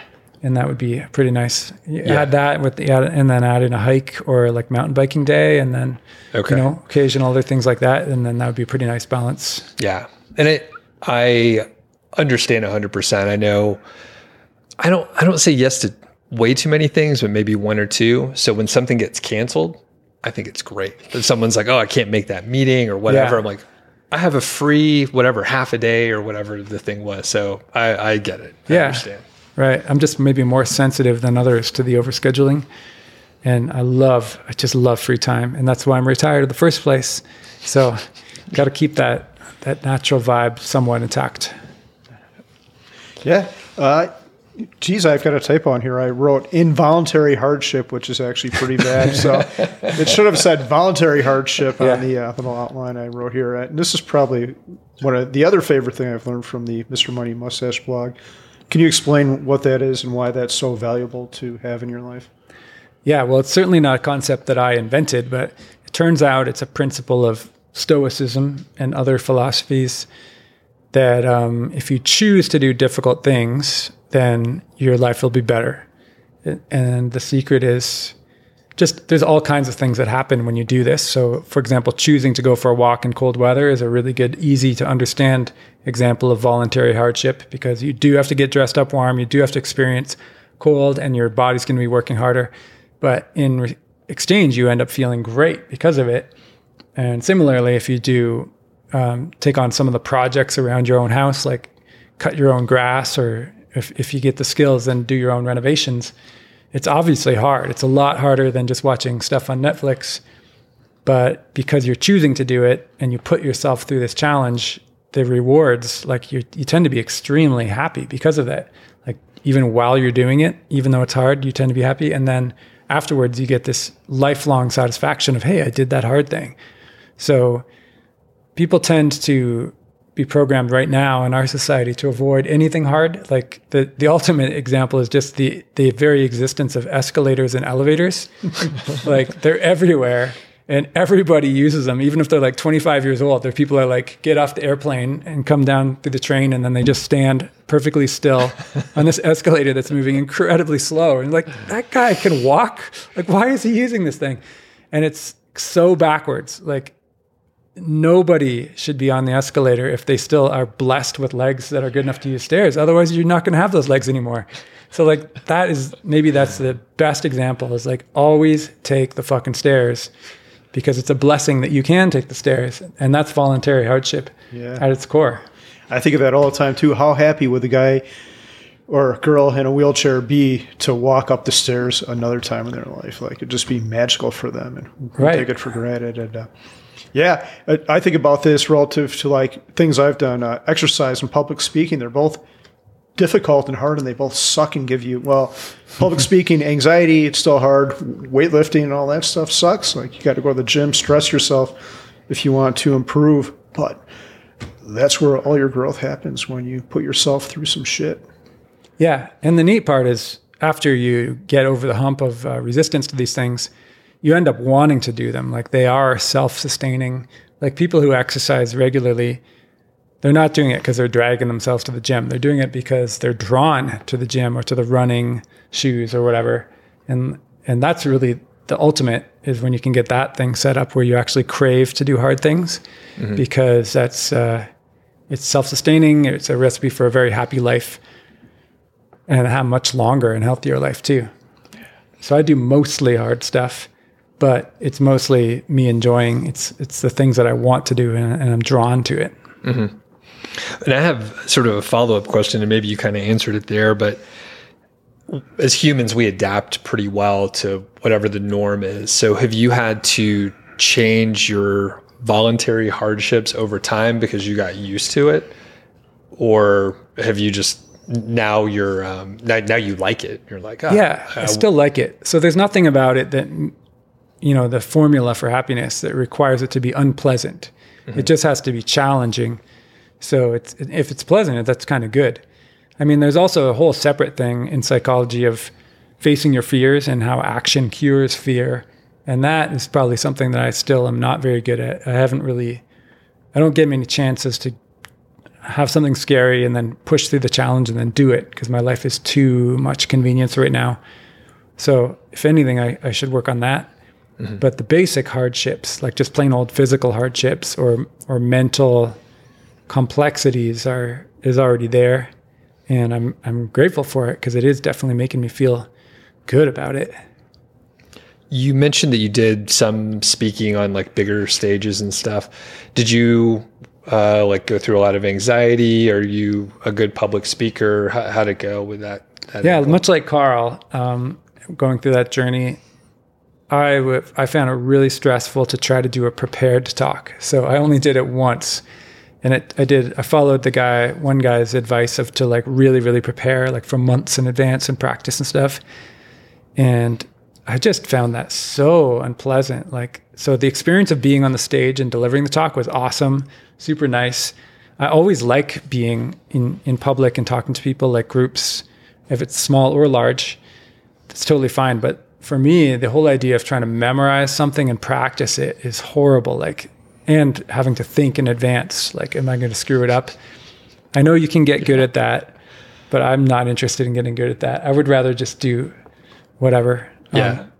Extemporaneous is the word, off the cuff speaking. Yeah. And as long as, it's a venue where that's acceptable and they're not expecting a polished talk, then that's good enough for me.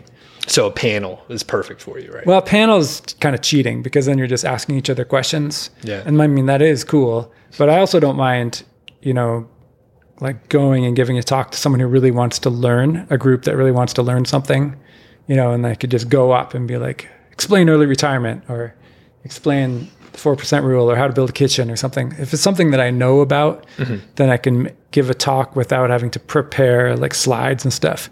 And I think that's, it's not a super winner answer. I think I really admire people who give great talks. Alan and Katie Donegan are some people like that. Yep. As an example, are really fun to watch. Mm-hmm. But right now, that's not one of my goals that I'm willing to do the hard work to get good at. Yeah. And just for this audience, your big talk was the World Domination Summit, and I think they can watch that online, correct? On my YouTube channel. We'll put a link to your YouTube. So still on the topic of voluntary hardship, have you caved on anything where you are taking the easier route instead of taking the harder one? Yeah, that's a good question. And I think sometimes out of personal weakness, I know this is the right thing to do.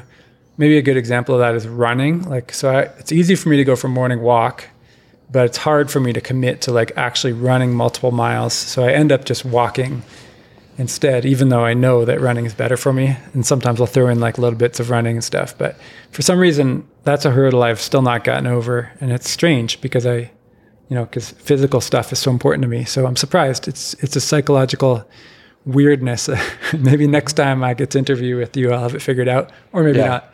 So that's like an example of losing. And then there's maybe like a more deliberate example is like I used to try to be frugal of going to the airport when I was younger, because it's like in Longmont, it's not close to the Denver airport. So there's no city bus. You have a choice of either like driving and parking in a horrible cheap parking lot and taking a shuttle, or driving and then,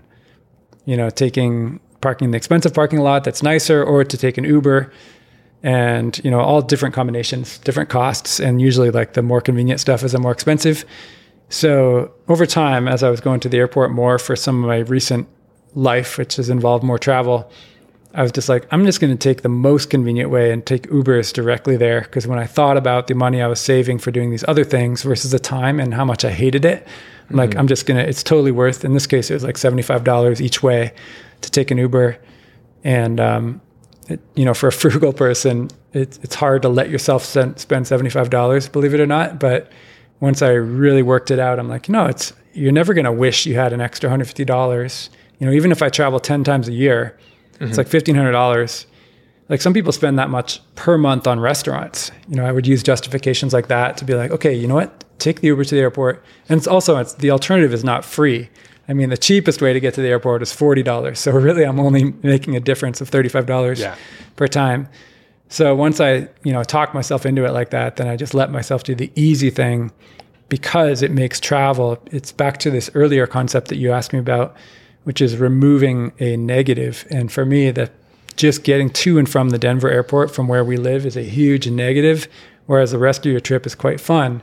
So if I can pay a bit of extra money to get rid of that negative and remove it, then suddenly I enjoy traveling again. Nice. So I try to do that. Actually, that's one of the things. And I'm trying to train other people who are maybe also too frugal and they've already made it financially. Sometimes our habits come with us even when they don't need to anymore. So remind yourself like, hey, you can spend more money now. So is there anything that spending more money on would be improving your life? And if so, then try it. Like allow yourself to spend it, and you might actually end up with a better life spending more. And that it's a concept Brandon, the mad scientist, mentioned, where we treat $20 like we did when we were in college, where it was like a lot of money, and we treat $20 the same way now. And really, it should be like $1,500 or something if you like linearly apply it to your net worth. So. Absolutely, it's a really good way to challenge yourself and not get upset. Like say you're in Hawaii and you want to buy, like a package of cheese that you would expect to be $4 here on the mainland, and it's like $12. The frugal person's like, I can't pay $12 for this tiny block of cheese. That's ridiculous. Instead, you just like, you know what? And that's why I phrase it a certain way. I always think, okay, if you look at your net worth and there's $12 missing, are you going to care? Or even if you multiply it across like a year of buying cheese in Hawaii, like if you're missing $1,200, are you going to be like, darn it, I'd be happier if I just had $1,200 more dollars? And the answer is no, right? If you really do have good savings, then these numbers that are in the hundreds or the thousands aren't a big deal. So if it's going to let you be happier to chill out about those things, then it's a really good exercise to force yourself to do it. Before I send it to Carl, what kind of cheese are you picturing in your mind right now? It sounds like maybe this happened to you, Pete. So what's your go-to cheese? I can't even remember the name, but there's like a really strong cheese that's like infused with whiskey, and it's like similar to an extra sharp cheddar, but in a more exotic variety of cheese. Okay. And this didn't literally happen in Hawaii, but it happened with all the other grocery prices when I was living there one winter. Yeah. I just remember being shocked that things were sometimes literally 5 times as much as you expected. And then I had to train myself to not worry. And, and also, I was living with some people who were also mustachians. So he's like, oh yeah, we'll just get it on the military base, because this guy was a military officer and they have like a subsidized grocery store there. So a combination of workarounds and just not worrying about it helped me learn how to live in more expensive places. Curb that cheese habit. All right. Yeah, or you could just pick free avocados off the trees, which we also did. Yeah, I think one of the joys of having money is liberating yourself from worrying about those small decisions. And a lot of those small things Like I try to think of something I could buy that could make me happy, and there's not that. Like I try to think of big stuff. I already tried the expensive car that didn't make me happy. Our house is fine, but it comes down to the little things that don't matter so much, which is good, right? Like the fact that we don't have to think about cheese, or I bought a $14 beer at the airport, which, see, the fact that I still remember this and talk about it years later, Doug and I have had this conversation, but I should just let it go. But even buying it in the first place was me letting it go. And it was nice. It was the ocean beach. Like, we're sitting outside. The airport had this outdoor area. It was beautiful. Like, I'm thankful I got to buy that $14 beer. Yeah. Yeah. If you flip it on its head and you think it's amazing that, and I acknowledge that it is wasting money. You know, I'm throwing away 13 of that $14 because beers should be $1. But the fact that I can throw away that much money is nice. And I apply that to burritos. For me, when I'm traveling, burrito is kind of my favorite travel food. And I just allow myself to buy any burrito anywhere, including for the people I'm with. I'm willing to buy them burritos too. And that's how I think about life and financial independence in a nutshell, in a burrito shell. Do you have a favorite burrito place here in Longmont, or a favorite burrito? We have a lot of local places that I don't remember the names of because they're like family run. Mm-hmm. But out of the ones that I remember the names of, I love Jefe's. Oh, yeah. Jefe's is really good food. And then out of the national chain, I'm still like Chipotle. It's quite reliable, good burrito that you can get even in like Florida and places where you normally wouldn't expect it. Yeah. Cool. Yeah. Okay. Let's move on.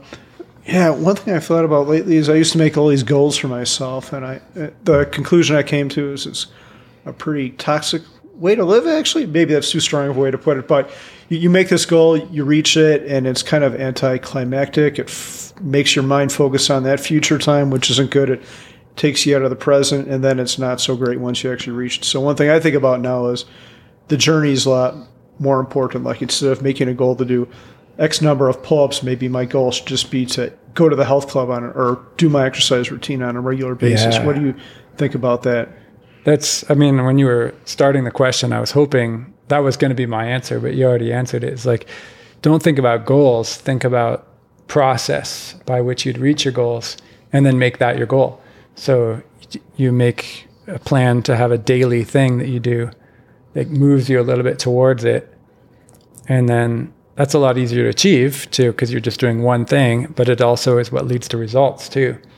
Because you can't just say like, I want to win the Olympics. You know, you have to say, I want to have a daily training practice that gets me further ahead. Yeah. Cool. And I was chatting with our friend JD Roth the other day, and it, kind of paraphrased what you were saying as well, Pete. And it's, systems versus goals. And one problem with the goal is if you're marching towards it the whole time, like, you're failing, and then you might not reach it. And it's very binary. And then once you get to that goal, then what? You have to set another goal and keep chasing that cheese in this case. But nice. But yeah, if you can flip it onto the system or the habits or whatever, then it's like you have a daily exercise habit or like weekly or whatever makes sense. But then it takes the pressure off, and you can enjoy like the struggle, have like meaningful struggles to, do more pull-ups, and like you'll probably be able to do more pull-ups, even though like you reverse engineered your goal, Carl, right? So yeah, absolutely. Yeah. And it has to be something that's enjoyable, because otherwise when you get to the goal and then it's gone, it's like finishing a novel and you're like, oh, I'm sad that my novel's gone. It's like, imagine it would be foolish to have a goal of finishing a book that you really enjoy because you enjoy the process of reading it. Well, that should be the truth for all of our endeavors. It should be stuff that's sustainable for a whole lifetime. In fact, I had the funniest example. I met a new person recently, and he said, I'm going to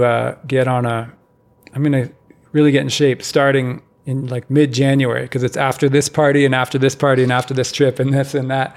And he's like, I'm really not happy with my fitness right now. I'm like, holy shit, that's so backwards. Like, you have to start today. Like, you can't set a future goal where you're going to start something. Like, you just have to start living that way today. And like, how about when you go to the party, you eat responsibly and drink responsibly? And that's because fitness is only a lifestyle. Fitness is not a diet or something that you do and then you finish it. So anyway, it's weird to weird to make things like have start and end points. Yeah. Okay. Well, I think I'm going to skip my next question. We already went over that a little bit. Yeah. Is there anything you changed about the journey? This is pretty open-ended and maybe a stupid question, but, so feel free to tell me to chuck it. No, I probably would, everything that happened at least in my own life, I felt like it probably had to happen in order for me to learn from it. And of course, if I took my current knowledge and went back, I would surely do some things differently, but I don't really have regrets over it. So I think it was good. Okay. It takes a lot of weird hardships and knocks to help you learn. And I'm sure I have a lot more still coming at me that I don't even know what's going to hit me. But that's kind of the whole point of this. Yeah, well, I appreciate that you're a free thinker because I'm not. I was listening to your Tim Ferriss interview again, and you said when you accumulated enough money, you and the wife at the time just decided, hey, we've got enough, let's quit and have a child. That seems like what we should do. And the thought of early retirement never occurred to me until I didn't like my job and I Googled it. I already had pretty good savings, so a thought I frequently think about is what would have happened if I didn't discover Mr. Money Mustache? Would this novel thought ever have entered my brain? Like how much longer would have I worked, or how much would I have accumulated? Would I be one of those people who died with like a crazy 8-figure net worth, but still worked till I'm like 65 or some shit like that? So, yeah, that's an interesting thought. And it is true that people who aren't part of our FIRE movement now, they really don't. Many of them do have enough to retire, or they soon will, and they might not ever realize it, which is funny. I wonder though, what is it that we're missing? There's probably some other like free thinker things that we're just running along like rats in a maze and realize, our minds are yet to be open to these other useful ideas. There's some 13-year-old now with a YouTube channel that'll blow our minds in the next 6 months. You should be doing this. I do hope to find out about, all the good ideas. I want all of them. Yeah. Well, no, I hope you're not completely right, but I know when I look back, when I was 25 or whatever, and then 30 and then 35 and like 40 and I'm 43 now. And I'm like, oh, it was so stupid back then, but I thought I had everything figured out. And I'm like, it keeps moving forward. So I'm pretty sure right now I'm going to look back when I'm 50 and think, man, I was a fucking idiot. I had no idea. It's good to know that we're still stupid. I don't know. We could be missing something. Yeah. So as we're wrapping up here, there's a question we like to ask. What does your perfect day look like? My perfect day is also the same as my typical day. So it's pretty boring, but it's get up, observe the sunlight with my eyes as soon as possible after waking up, go for a morning walk, look at the birds and the forest and the creek, and then come in and have a nice super strong coffee and write out in the day's journal and the day's plan, and then do some work in the morning and hang out with some friends at some point in the day, get some serious exercise at some point in the day, build something cool, and then have something entertaining at night, like some reading or some movie night or whatever. And then get a nice early bedtime with lots of super deep log-like sleep. And then just pretty much repeat that, but with different variations, like, different friends, or sometimes you might be out on a trip, or you might be at a campsite, or you might be working on a project with friends, often in Hawaii or whatever.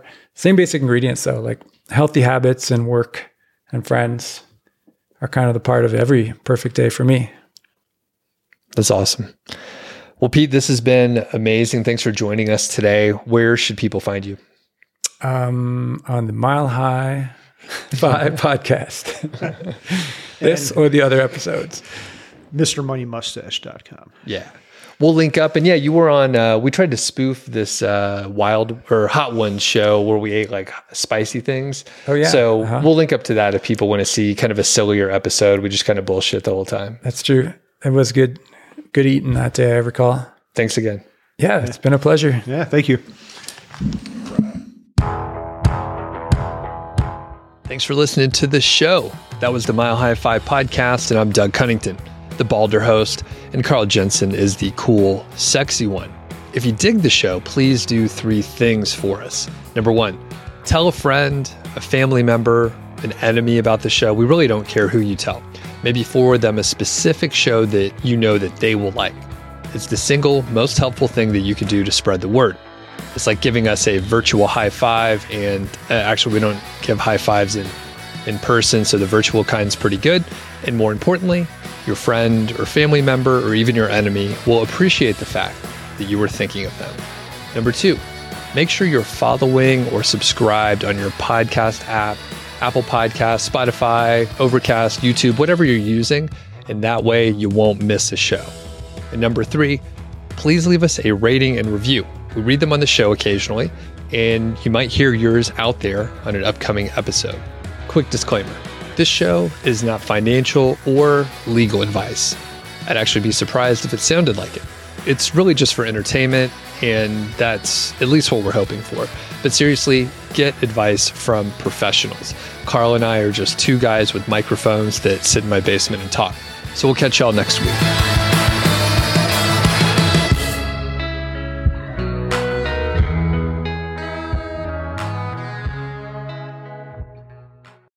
Here's a scenario. You're at a job interview. You could pick whatever, maybe it's IT related. And I think this will be great because you probably haven't done a job interview in a while, right? When was the last time? 1999. Was that's your first? Oh, wait, no, job? year 2000. That was my final job interview. Okay. Are you a good interviewer? I used to get all the jobs that I interviewed for. I guess so.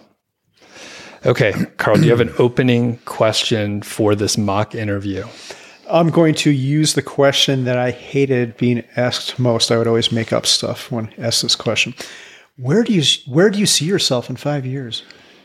I hope to be retired from this job. But I guess I wouldn't say that. I would be lying, right? You're supposed to lie if you're actually going to retire soon. I would say I see myself as a productive and expert member of this team, making contributions and encouraging people to have a nice work-life balance where they're highly effective but also very healthy at the same time. Nice. I could see why you got all your job offers that you interviewed for. What's your greatest weakness? I'm going to tell the truth for this one, and which would prevent me from getting jobs. But my greatest weakness is that I tend to lose focus and then chase after the next fun project and then the next fun project. And maybe I ignore some of the hard stuff and I don't do the hard things as much as I should. Very deep. We appreciate your honesty. Yeah. And we'll wrap up with one more. What's your greatest strength? Didn't you already ask me that? Or no, maybe it was the other. Was it did I ask weakness or strength? I see you asked for like 5 years from now. My greatest strength is perhaps my ability to see the bigger picture and not be too zoomed in on, like the details of one project. And instead I would say, well, why are we doing this project in the first place? Why don't we do it this other way or this entirely different project? And by not being afraid to say that to you as my boss, I think I could help us prevent some embarrassing and expensive mistakes for this corporation. You've applied that to your whole life. Like, that's one of the things I love about Mr. Money Mustache. You question everything, and just because it's always been done this way doesn't mean you have to continue to do it that way. Yeah. Although when I tried that trick as like a 26-year-old, like pretty new engineer, I did almost get fired for it because I didn't like how my boss was running our division. And then I was like, hey, what about if we do this other way? The engineers all kind of agree. And he's like, no. So I went over to his boss, like the director, and I was like, John's not really doing things the way that everybody thinks he should. And then John found out, and then he tried to get me fired. But luckily it backfired because, we ended up doing things the good way. And then John was kind of like shuffled off to managing a smaller group. So I got away with it that time, but I could have just as easily been fired for my precocious, thinking I was smarter than I probably should have thought. Well, we said this was a mock interview. Yeah. But we have good news. We actually have a position open. It's an internship, but I think you're kind of a good fit for it. Oh yeah. And which company is this? Mile High Fi. Okay. We'll HR will call you this afternoon with an offer. All right. I'm eager to see what kind of job I get to do as an intern.